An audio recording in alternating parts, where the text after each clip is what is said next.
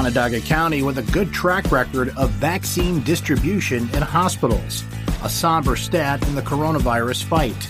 And an emergency landing at Hancock Airport. This is your Syracuse.com flash briefing for Friday, January 8th, 2021. I'm Brent Axe. Onondaga County received a somber milestone Thursday when it passed 500 deaths attributed to the coronavirus, the county executive announced. There were 13 more deaths reported, bringing the overall total to 502 since the pandemic began. There were 471 new confirmed cases and 46 people still in intensive care. There was some good news. The percentage of positive cases and the number of hospitalized patients were the lowest they've been in more than a week.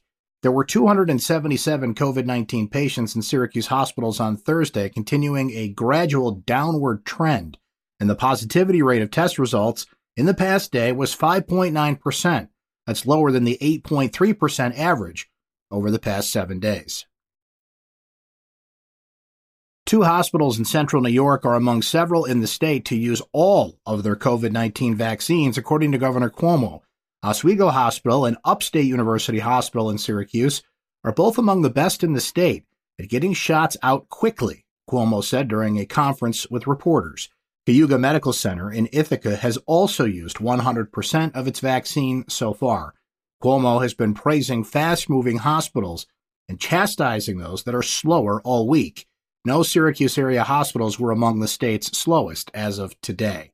Overall, the pace of vaccinations at hospitals has improved since Monday when Cuomo began pushing hard for more speed. He threatened fines for facilities that didn't use their allotments fast enough.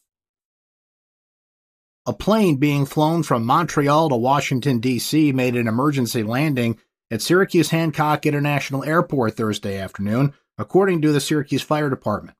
The United flight, with 49 people aboard, had an issue with its left reverse thruster while heading to Dulles International Airport and diverted to Syracuse. The plane landed safely. Onondaga County 911 dispatchers were notified about the issue at about 2:38 p.m. The fire department's airport unit was dispatched to a hangar where the plane had landed. That's your Syracuse.com flash briefing for Friday, January 8th, 2021. I'm Brent Axe. Stay safe and have a great weekend.